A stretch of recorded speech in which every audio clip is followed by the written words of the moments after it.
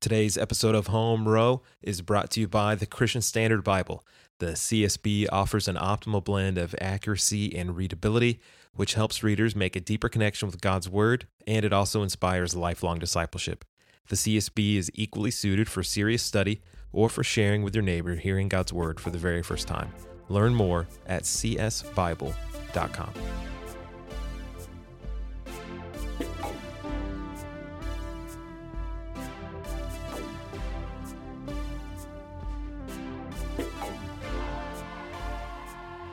All right, everybody, welcome back to another fresh episode of Home Row. And I've got a whole new setup today. I even got these nice little $6 foam backers from Amazon. So I'm sure it sounds like I am on the set of the Tonight Show with Jimmy Fallon. I'm sure it sounds amazing. And on today's, I almost said on tonight's episode, but it's actually 10 o'clock in the morning when we're recording.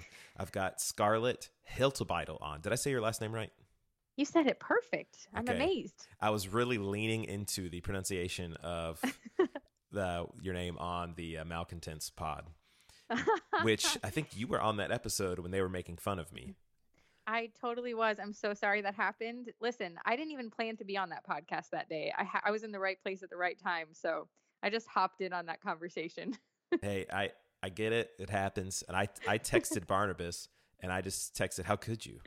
Like, how dare you?" Yeah, I know. But he's given me the opportunity to defend myself on an upcoming episode. I think we're going to record when we're in Minneapolis next week for the Bethlehem Pastors Conference.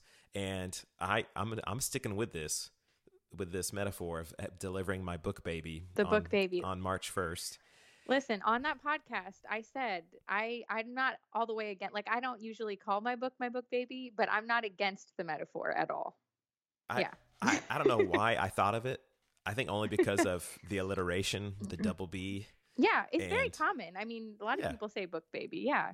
So when the book drops, I'll go ahead and spill the beans here, because I don't know when this episode will actually hit the podcast waves. But I'm going to, on my own, I'm going to put a newborn baby hat on my book. I'm going to lay it on a blanket. I'm going to put a letterboard on there, 176 pages, Please do that. 8 inches tall, 0.9 ounces, whatever the book weighs. I can't wait for that announcement. Yes. And I can't wait for the mocking.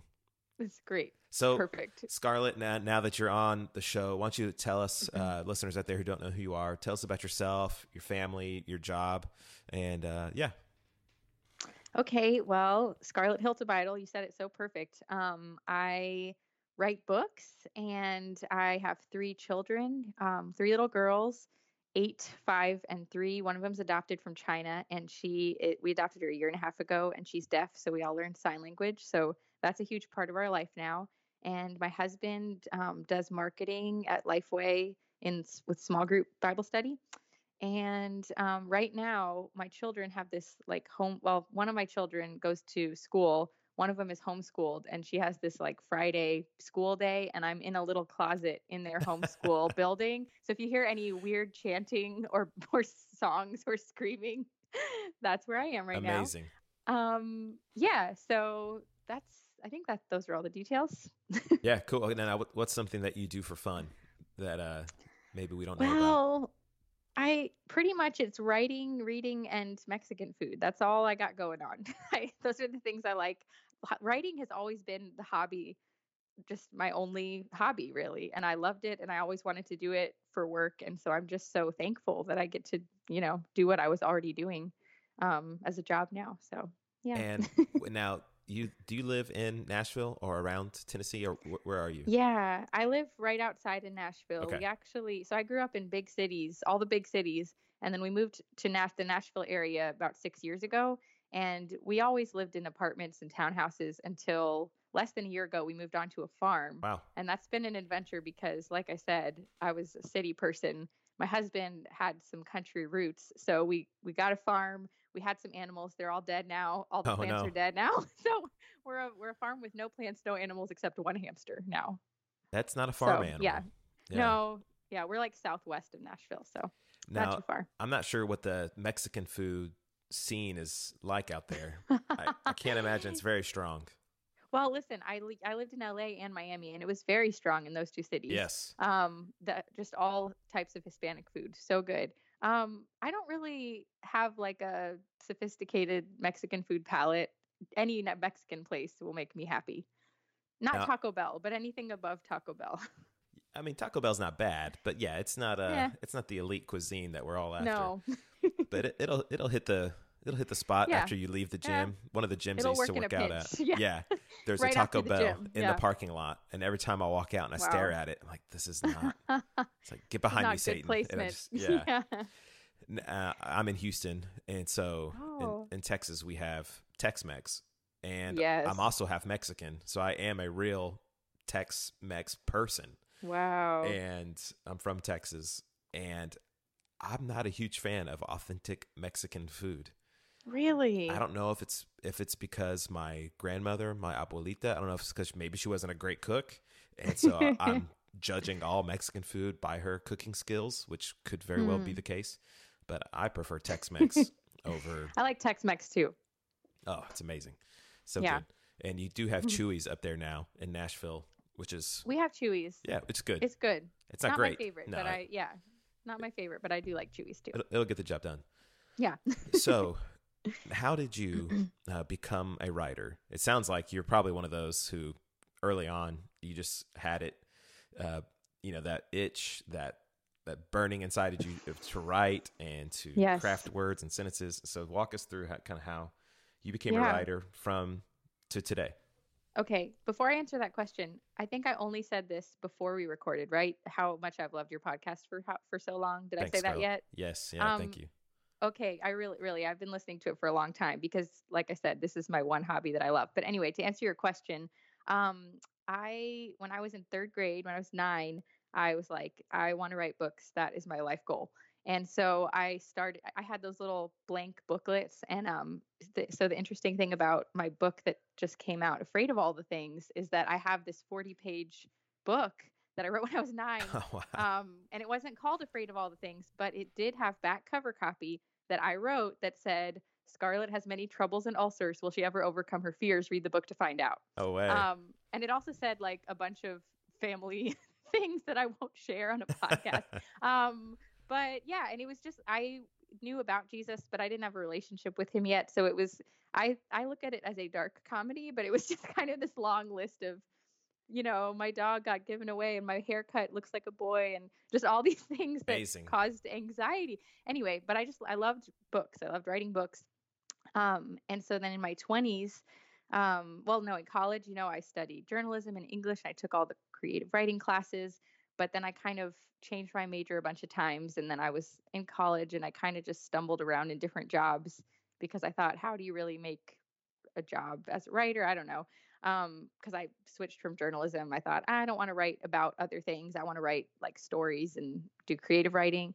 And so then in my 20s, I graduated and I just wanted to have like a non-secretary job. So I found my way to this Christian school and I was one of those teachers who didn't study to be a teacher, but they let me be a teacher.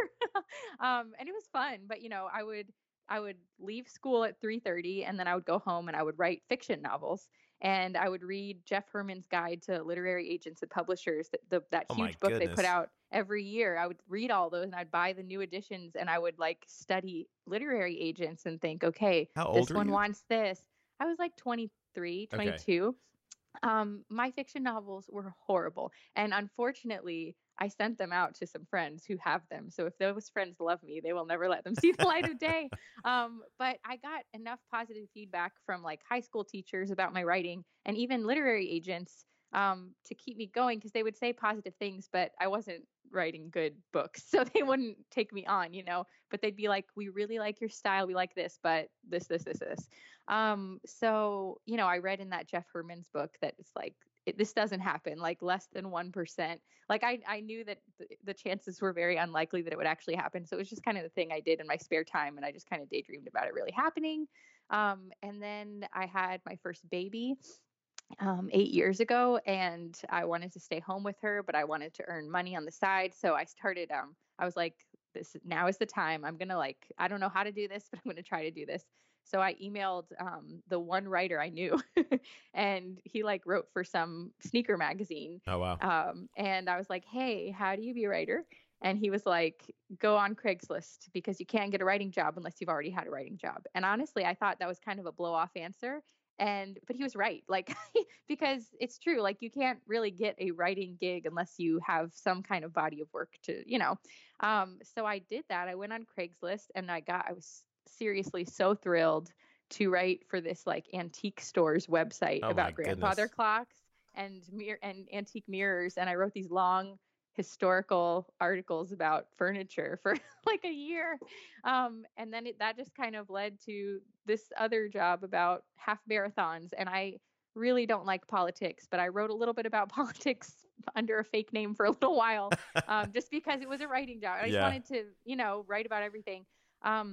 And all that led to, am I answering too long? No, no, go for it. Just telling you the whole It's great. Yeah. And then I got a job writing curriculum for like children's small group curriculum for a church, which led to writing it for another church. And, all the while as my hobby, I was still trying to write books, and they were fiction. But anyway, there you go. That's how I got started. I'll share more when you ask more questions. So on Craigslist, what did you Google? Just okay, listen. Or what did you search in Craigslist? Yeah. Listen, writers, here's the secret. You go to Craigslist, go to your city, and then there's jobs. And then there's like at the very bottom of the job section, it says writing editing gigs. I'm going to do this right now while you're talking. There's stuff all the time. I mean, listen, it's like Houston $5-10 an article. Okay, what should I search in Craigslist? Okay, let me do it so that I make sure. Okay, you see how there's like all those categories? Right. Are you there? Yes. You see jobs. Jobs, yep. And then you see at the very bottom, it says writing editing. Writing editing, right there. Yeah, that's what I would do. I would go there. Look at that. And there's always stuff. Like I'm looking at one right now, blog posts, music, food, art, culture writer, stuff like that. And some of them don't pay you, and some of them pay you $5. And once you've had some of the little ones, and then I kind of like made relationships and got, I'd write for other people. I don't know. I wrote about everything. That's amazing. So that's how it started. That is so, hey, for some extra cash on the side, you want to go out to a nice Mexican restaurant? Go out to a nice little Taco Bell. That's right. Yeah. About antiques.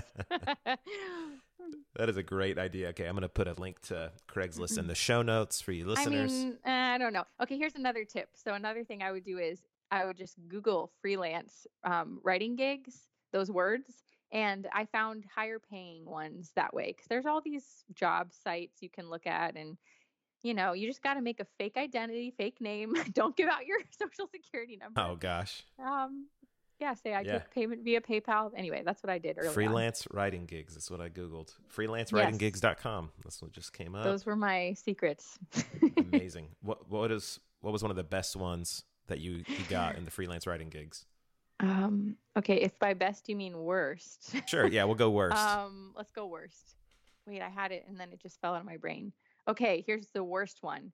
I was the social media writer for I'm not going to say the name of the business. I don't know if it still exists, but it was like a where to find your handyman, come to this website. And I'm thinking, why don't you just go on Google or right. You could just do this without this website.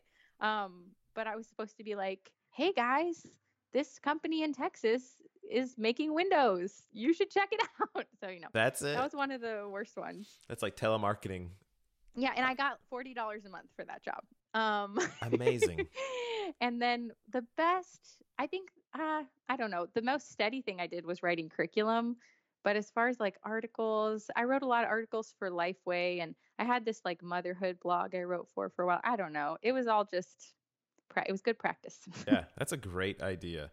Because, I think so many people that they want to become writers, and, maybe they can try their own like personal blog. And there's been a lot, I don't know if you've seen it on social media. There's been a lot of conversation lately about the place of the personal blog still. Have you seen this? How it's kind of fading out and it's all social media now. Yeah, I've heard about this. Yeah, Chally's kind of kicked it off talking about with the rise of so many ministry blogs like TGC, Desiring God, Lifeway Voices for the Church. I mean, they can go on and on and on. There's so many that people are writing less on their own personal sites, which I get. Right. Because if I post something on my site and it's got, a decent following. But if I share it on social media, whatever, if I don't get the Challies bump, where if he doesn't share it on his a la carte, then not as many people are going to read it. But I know if I go and share it if I go right for the Gospel Coalition or whatever, then there'll be a lot more people reading it. And not even just for platform reasons. I don't care about that, but just for truly helpful reasons. Yeah, exactly. It'll be serving more people. And so I know people want to get into writing and like, well, should I start a personal blog? Well, maybe, but definitely doing some freelance writing, that would be a great way to do some writing. Well, let me tell you, I feel very fortunate that I kind of snuck in right before this started happening, because I didn't get to the how I got into books part, because I felt like I was just going to have a never-ending stream of work. Right. Yeah, no, go ahead. But as far as the blog thing, that was actually the first thing I tried before the Craigslist. Is I started a blog, but I didn't want to know what my voice was. I didn't really know what I wanted to say yet. So I deleted it. And then through all these different jobs, which I think it was so good for me to write for all these different people and businesses, because they all wanted something different. So it helped me know like what I wanted to actually say and how I wanted to actually say it. And so after years of that, my husband, who does work in, small group publishing, he's helped me. He helps me so much, because he had kind of an insider view, and he was like, because I kind of knew what I wanted to say at that point. And he was like, you should start a blog. So this was like 3.5 years ago. And the blog is what actually led to the books, because I started a blog, and a new blog, finally knew what I wanted to say. And what I wanted to say, like your first book, is I wanted to just have a gospel center. I wanted to just talk about life in a lighthearted, funny way and point to the gospel every time I posted something. And so I was finally like, okay, I have a direction, and I know what I want my voice to be now, And so I started doing that. And it's just one of those, call it coincidence. I'm going to say God dropped it into my lap, but I was trying so hard in my 20s and doing all these things and reading these books and sending out hundreds of query letters to literary agents, like, please represent me so I can talk to a publisher. And none of it, they would talk to me, but it wouldn't go anywhere. But I started my blog, and what ended up happening was a stay-at-home mom who has a private social media account shared one of my blogs. And I still, like you said, I don't have a lot of followers to my actual blog, but she shared it, and she happened to go to like middle school with some woman who grew up to be a HarperCollins acquisitions editor. Wow. So that lady saw my blog, and she reached out to me and said, you don't have, would you like to do some freelance work for us? I think you have a book in you someday, but whatever. So I said yes. And so I did a couple freelance book projects with HarperCollins, and those were like, I didn't even know about that world, but one of them I did was this prayer journal where they already had a cover and an idea, and they said, we want you to write the words, basically. So it was not my book, it was their idea. And it was just a one-time little paycheck to write the words of this prayer journal and the questions and the devotionals in it. And I didn't even think my name would be on it, so that happened after the blog. But then they did put my name in it, and it did really well. So then that got the attention of my current publisher, because she had a mutual friend who was like, my friend Scarlett's book is doing really well. And so then they reached out to me. The publisher reached out to me. So I still don't have a literary agent. But the publisher B&H Publishing reached out to me, and they're like, let's meet, talk about books. So we go, of course, to a Mexican restaurant. That's the best. And they're like, so do you have any book ideas? And I pulled 2 fully formed, 25-page proposals out of my bag. And I'm like, here, my whole life, I've been waiting for this moment. Like, here they are. And so those are the 2 books I have coming out this year. Yeah, I just saw. I was like, man, not only did you release one book this year, but you have another one. And you've got the best titles. Let me go ahead and thank you. share the title. Okay, so the first one, which we'll talk about. I'm guessing this is the prayer journal, and I'll put links to all this in the show notes. The weekly prayer project, a challenge to journal. Don't worry about that. Pray, reflect, connect with God. Well, let me tell you my feelings on that. Okay, go ahead. About the book baby thing. So Devin Maddox, who's at my publisher, he's one of the publishers. He said that was my surrogate book baby, but Afraid of All the Things is my first biological book baby. Because here's the thing with the weekly prayer project, like I'm so thankful for it, but like I sent in a Word doc. I never got to have any part of the editing. So stuff that I had put in there got chopped out, and I would have changed some things. Anyway, so yeah, it's okay. Yeah, no, I understand. Just want to say that. Okay, so here's your first book baby. Afraid of All the Things: tornadoes, cancer, adoption, and other stuff you need the gospel for. Great title, and it's great design, Thank of you. course. I love the design. I Yeah. agree. The second book, it just made me laugh when I was reading the subtitle. He numbered the pores on my face. Sounds for teen girls. Yeah, haughty lists, clogged pores, eating disorders, and freedom from it all. That is great. Thank you. So good. Have you ever seen a tornado? Oh my goodness. Okay, so in Afraid of All the Things, I talk about being in a tornado. So yeah, I totally have seen a tornado. So my husband's phone, the way that I saved my own name into his phone, there's a tornado emoji next to it because tornadoes have been like one of my biggest fears for like so much so that it's part of my identity on his phone. And very long life story short, I told you we adopted Joy a year and a half ago, and that was just this whole miraculous, awesome God thing that he did. And, like my book title, I have always lived afraid of all the things, and adoption was something I was really afraid of. The idea of I didn't want to adopt. And it was a total, God gave me the desire. God put me in a bubble of supernatural peace, led us to this deaf girl.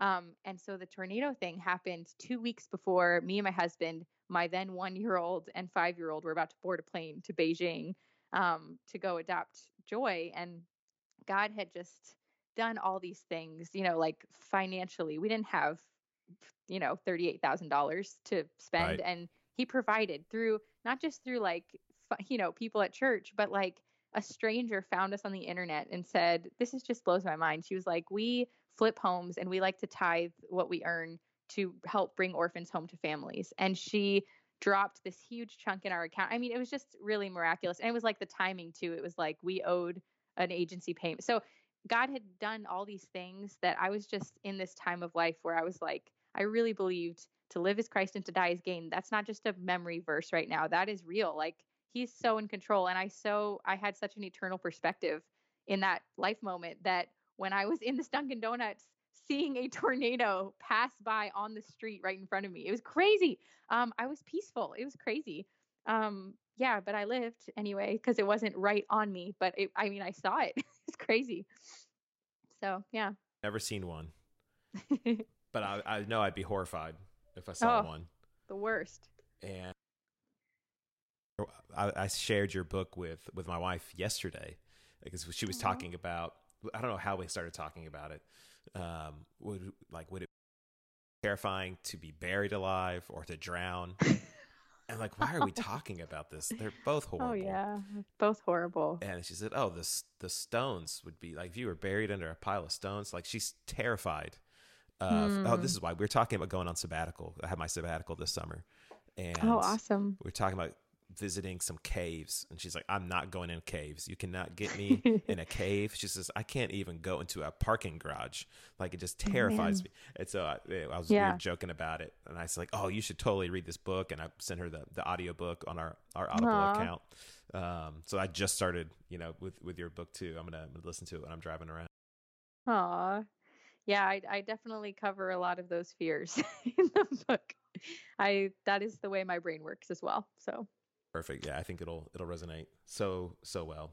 Now, so how did Afraid of All the Things? That was just one of the proposals you had tucked in my bag, in your bag. Yeah, that was the one I really wanted to write because I had never written for teenagers before, but I looked at my blog, which I had started kind of as a, eventually I want to make a book. Here are the things I want to say. And the things I talked about a lot was I would share a lot of like funny, humiliating stories from my teen years. That was one thing. So I kind of put that with the pores idea.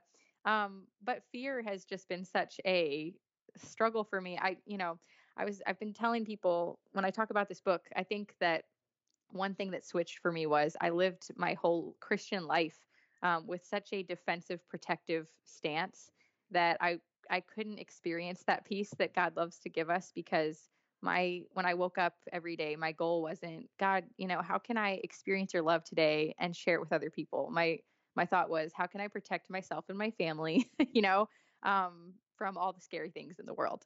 So it was just such a big struggle for me. And the whole gospel-centered way of thinking, I grew up learning the gospel, but I didn't really realize that that I could apply it to everything in my life, and that I could apply it to my fear and anxiety and panic, until really 8 years ago when and I write about this in the book, but I met this woman who was gospel centered, and she just kind of practically laid out what that means in her family.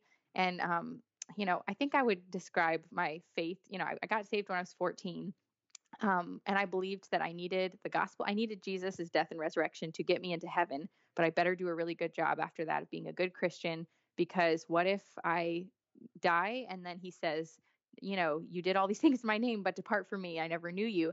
And so I was very works driven, even though I didn't think I was, because I knew the words of the gospel and I knew I needed Jesus, but I was just kind of hung up on that. But then when I met this woman who explained what her home looked like, she was like, if I argue with my husband or snap at one of my children, I apologize to them in that moment and I repent in front of them out loud. I pray and ask God for forgiveness, and I show them what it looks like to turn from sin, because my goal is not to have perfect kids or be a perfect mom. My goal is to show my children that we are weak and we need Jesus every day. Yeah. And being with her for 5 minutes and hearing that, it was seriously like earth shattering to me, because I thought, oh, like because my underlying anxiety was always, I'm not really a Christian. I'm doing it wrong. And just being in that room with that woman, Elizabeth, who I don't even know. I mean, I just happened to be in the right room where she said that sentence. And it changed my marriage, and it changed the way I decided to parent my children. And that's what the book is about. I just kind of walk through real life scary things I've gone through, like almost dying because I had an internal organ rupture and being in a tornado and all these real things. And then also all the things like what your wife was talking about, these things in my imagination that would just keep me up at 2 a.m. And just learning to quickly apply the gospel to all my fears and preach the gospel to myself every day and humble myself every day, because I'm so forgetful, and just learning to rest. So that's afraid of all the things. Yeah, it's so good. I can't wait to read it. I know I can often, like these irrational fears, I can quickly succumb to them. Like, it's amazing how, there are some that I'm chronically terrified of, especially like having young kids and them being at school and just being around people, even like being with friends, because you hear, especially now with so much conversation in our culture about Me Too and abuse and just so many of these horrible things that have happened to people. Now I'm just like perpetually worried about my children, and I just constantly having to remind myself, like, Lord, I know I can trust you, and we're not being foolish. These are normal things for kids to do. It's it's okay for my kid to walk to the mailbox, like I can just totally give into those fears so quickly. So I know your book's going to be just a helpful reminder to me as well. I hope so. Now let's talk about some of the daily rhythms of your writing. I know this is one thing I always hear from listeners that they're really interested by and encouraged by. So as you were writing this book, or even outside of the book, but just your normal writing stuff, what are some of your practices? Are you writing in the morning? Do you go to coffee shops? What are some of those things that you do that might be an encouragement or helpful to someone listening? Well, I'm not one of like, my husband wakes up at the same time early every morning, and he has a very disciplined nature. So I'm not really that type. Excuse me. Excuse me again. Sorry. Okay, what do I do? So I'm a night person. And I have 3 young children. And like I said, I homeschool one of them. So our days are kind of hectic and chaotic. So most of my writing gets done during their rest/nap time, when I put them all in their rooms for 2 hours. I do that. I usually work during that time. But actual writing, for me anyway, I have to I just got to be in the zone. And so I stay up really late. I'm just one of those people who I probably sleep 6 or 7 hours a night, and I'll kind of catch up every once in a while and just sleep for 11 hours every couple months. I don't know. But I've just always kind of been that way. No matter what time I go to bed, I just don't sleep that much, but I like being up at night.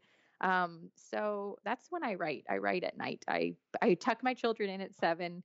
I tuck my husband in at like 7:45. And I do the nighttime thing with my family, but then I get up and live the second half of my day, basically. because yeah, that's when I write. Let me think. Practically, I don't set, I mean, I guess I have in the past set word count goals and stuff. And it depends. Like if I have a big project, when I've been working on a book with a deadline, I'd be like, okay, I need to write this many words today. But I'm very deadline driven. I always meet my deadlines, but I just kind of rely on my phone calendar, and I just look at it every week and see, okay, what do I have to do this week? And then I just try to knock it out at night. I don't really have a system, a daily system. Okay. Yeah, totally. I think everybody's so different. I don't have a daily system either. That I probably should. It seems like there's I never, probably should too. like there's, especially as you know, when a book comes out and publishers want you to, hey, try to do some promo for this, maybe write Oh something my about your book goodness. for the site. I'm like, Listen, I did not anticipate, and I mean, it's so fun and I'm loving it. I didn't know this whole, the dream for me was that I could write a book, or the dream first was get a literary agent, just even having that conversation. yeah, So I just feel like every step of this whole book publishing process has been a wonderful surprise, but I have to keep like reorienting my life. Like right now, like you said, I'm doing podcasts and I'm writing articles and trying to navigate how to have a system with that, because I definitely need a system. yeah, So, yeah. yep, we're right there. So those of you out there who like, yeah, I want to write a book, go for it. Then also know you also have to sell the book too. And you gotta be out there. And Barnabas has always been so helpful with this stuff, that there's a huge difference between pushing yourself and wanting to make the message known. Right. And so I know that's the heart. I think of a true, honest, faithful Christian writer who goes, hey, I have a message I got to get out there. Not just myself. I could care less about myself. So now at Afraid of All the Things, great title, and all the things. So what were some things you were afraid of while you were writing this book? Ooh, while I was writing the book. You know what I was afraid of? This that we're doing right now. Seriously, because let me tell you what you just said. I was thinking, yes, when I was a 9-year-old, I thought, okay, so part of my story is I grew up daughter of an actress. She was on Saturday Night Live. When I was 6 months old, she was part of the cast, and that was my upbringing. And so I got this very unique view of Hollywood that made me like, I don't really want to be part of that. So I thought, and I loved writing, so I thought that is such a great behind the scenes thing. Yeah. And I say that, and like this week I was on our local TV station and I'm doing these Oh, interviews, no. which I grew up watching my mom doing. And so honestly, my fear, and of course I'm writing this book about freedom from my fears, but as I was writing it and editing it, I was so fearful of doing interviews and being on TV and just this whole kind of visible portion of it. And God's been so kind, because my publisher, they're so great, and they haven't just prepared me. I mean, it was like a 16-month process to make this book happen. Yeah.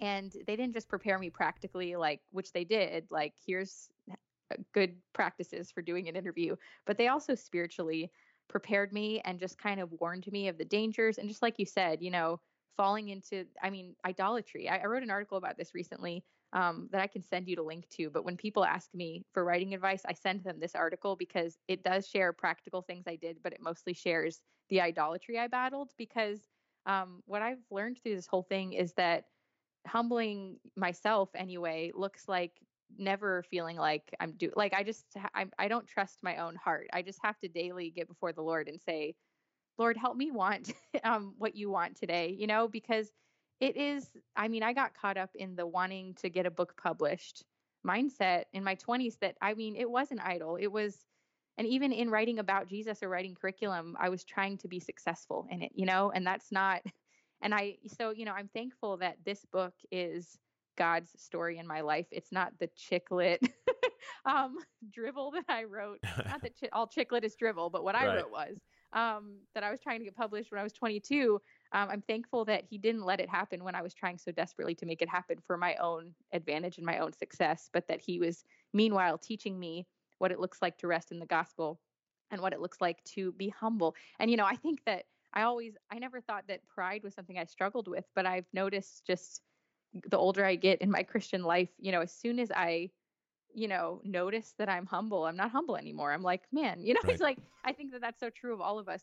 as soon as, if we're doing something for the Lord and our motives are as pure as they can be, even though our righteousness is filthy rags, as soon as we notice that we're doing something for the Lord, we are mentally patting ourselves on the back. So it's just a daily, um, shift of looking at Jesus instead of looking at myself and my goals, while still trying to, do the things that I'm called to do and that I want to do. I don't know. I forgot what you asked. Sorry. Yeah, no. No, it was really, really helpful and wise stuff in there. And I was kind of blending into the second question I was going to ask. Now that the book is out, what are you afraid of now after its release? What am I afraid of right now? I'm doing good. I'm in a good season with my fear. Sorry. Can you hear that? Yeah, no, I'm with you. Send a voicemail. Sorry, someone called me. Sorry. Oh no, that's okay. My husband. So okay, sorry, what am Brandon. I afraid of? Sorry, Brandon. You just got sent to voicemail. Right now I'm in a good season, and in the book I write about just my different phases of anxiety and panic. And it started when I was a child and my parents got divorced, but I've had all these phases. I've been on medicine for seasons when I was hyperventilating all the time. And I also talk about all the different kinds of anxiety. Anyway, all that to say, I'm doing good right now in that I'm feeling pretty peaceful. I don't know if I could pinpoint a fear. I mean, like you said, as parents, and I grew up daughter of a SWAT guy. My adoptive dad was on the SWAT team, so I know all the horror story scenarios. But I'm just really thankful that I'm in this season of being on podcasts like this and talking about my testimony, which this podcast is more about writing, but I've been on other ones lately where I got to just fully share where I was with my fear and what God's done in my life and how he's taught me to fight it daily. So I feel thankful that, and this is how I was going to finish, that, my friends and publisher prepared me well to just, be on my knees a lot and depend on the Lord. And that is when the peace comes. And so I really do feel just thankful and excited to share what God's taught me right now. And I don't know. I'm sure I'll struggle again. That's good. I'm wired very anxiously, but I can't think of a particular thing. Well, I was saying like anything in particular with your book itself, like afraid of like negative, we're going to get a bad review, or because obviously I can tell like you're very honest in the book and talk honestly, a lot of vulnerability and all those kinds of things. So for me, the pre-release or the advanced author copies just came in for my new book, Humble Calvinism. That's when I was afraid. What you're having right now, that's when I was afraid. And I'm looking at it and flipping through it, which some of this, I mean, we're recording this January 25th. I have not seen some of what I wrote in here, like in the introduction, in the first chapter. I haven't seen since January of 2018. Isn't that bizarre? Yeah. And so I look at it and go, oh, I could have said that better. Oh, yeah. Oh, that's not a good sentence. Why did I leave it like that? Oh, it's terrible. People are going to hate this book. Then my wife is I'm with you now. Yeah, she's like, shut up, Jeff. That's not good. Yeah. So listen, that's when I had anxiety about the book because, like you said, super long process. You turn it in. There was one part that I'll share with you on here, even though I kind of hoped that it would just disappear and never be known. But it was on page 35. And the moment that the advanced copies went out to the launch team people, that's when I had that kind of panic moment of like, okay, did I say, it was so well edited, thoroughly edited by so many people, but I did have that kind of moment while people were reading it, but before I had gotten any feedback. And there was this one thing on page 35 where, and I already said this, but I wrote the book in a very lighthearted, like hopefully humorous tone. And so I'm talking about all these scary things, and I referenced an actual sinkhole thing where a guy died in a sinkhole. And the thing is, in that paragraph, I'm citing the news article, and my point of the paragraph was like, these things happen, these things are real. It's not irrational because it really happens. Yeah. But then I made a joke at the bottom of that same paragraph just about myself and being afraid of everything. But I thought, how insensitive, and I named the guy. Okay, so that was the problem. Dude died, and I'm and I named him, and I thought, oh no, like he has a family, and that's a tragedy. And I made a joke right after, and it wasn't about him, but it was like, I was like, wow. So I kind of, my panic and fear throughout the editing process was the book was done, it was being sent to the printer, and I'm frantically, I see that when I think I was rereading it for the final edits. And I saw that and I emailed the editors. And I'm like, this has to please tell me it's not too late for the guy's name to come out. Like the situation's still in there because I didn't want to make the point I was making, but I thought his name does not need to be in there. So praise the Lord. Oh, It was nice. taken out in time. But even when the advanced copies, the digital copies went out to the launch team, it was still in there. So I had another wave of, oh, I hate this. And so I sent a message to the launch team and I was like, you guys put this in the book. So thankful they caught it before it went to the printer. Just know that if you're reading that and, I'm sure, and everyone's like, oh, we didn't even notice, but I'm sure that guy's family would notice, and like you said, it's hard because these are words and you can't, once it's in a book, they're out there. You can't take it back. It's there. Yep. It's done. And so totally I had that fear, but at this point, enough people have read it and been so encouraging. And I feel like I've had enough encouragement to like hold on to for when those negative, and I've gotten I don't know. I'm sure it will deeply hurt me if anyone doesn't like it. But I'm not afraid of that right now as we're talking. Yeah, that's why I had to remind myself. Like I had a great editor at the Good Book Company, great proofreaders, and endorsements from theologians and pastors and great writers that I couldn't believe. Awesome. Took time to read the book, so I just had to sit back and go, it's okay. Yes, it's rest done. In that for sure. It is what it is, and I know my identity is not in this book, or in even being a writer. But it will be vulnerable to put out for sure. Yeah, say all that again, just in case. Hey, I want to quickly because I didn't. Oh, are you hearing children? I'm sorry. No, I didn't hear kids. on my end, I don't know what it'll sound like on the actual recording. It sounded like a cyborg was talking. Oh, okay. Where was I? What was I saying? I forgot. I said, I was just saying. What were you saying? What was I saying? Oh, that I don't find my identity in the book and all that kind of stuff. Oh yeah, and then I was just gonna say that it is still so vulnerable though to put it out there, and it's just wild. And I also wanted to say, because I didn't say this when you asked me about my writing process, that I have this wonderful gift in my husband in that he is so good with words, and I send him everything that I put out into the world before I send it to the editors at the publisher. And so that kind of helps me not be too afraid of what goes out there because he's really smart. That's what we connected over was words and loving. He doesn't love writing as much as me, but he does. But like he says, he'll never write a book, but he's a really good editor and he's brilliant. And sometimes I would send him a blog and he'd be like, I don't know that you should post this or, and I'd be like, okay, I trust you. Yeah. What a gift. So before I sent this, such a gift. So before I sent this manuscript to the editors at B&H, he had read every word and, he would say, I think maybe our little system is we use Google Docs. So I sent him the whole manuscript and he, if you could do suggesting about that, like, in editing, he could say that he thinks I should cut out a sentence or that I should add this, and then I could either accept it or reject it. And we're usually on the same page. Sometimes I'm like, I disagree, but usually I listen to him. So that has helped me not be too afraid of putting stuff out there. He's my little safety net, secret weapon. Huge. Yeah, that's great. Now, as we wrap up, I know we gotta come to an end here soon. What would it be like maybe a book or two that you'd recommend to listeners to go read on writing? On writing, man, my favorite one is Stephen King's book on writing.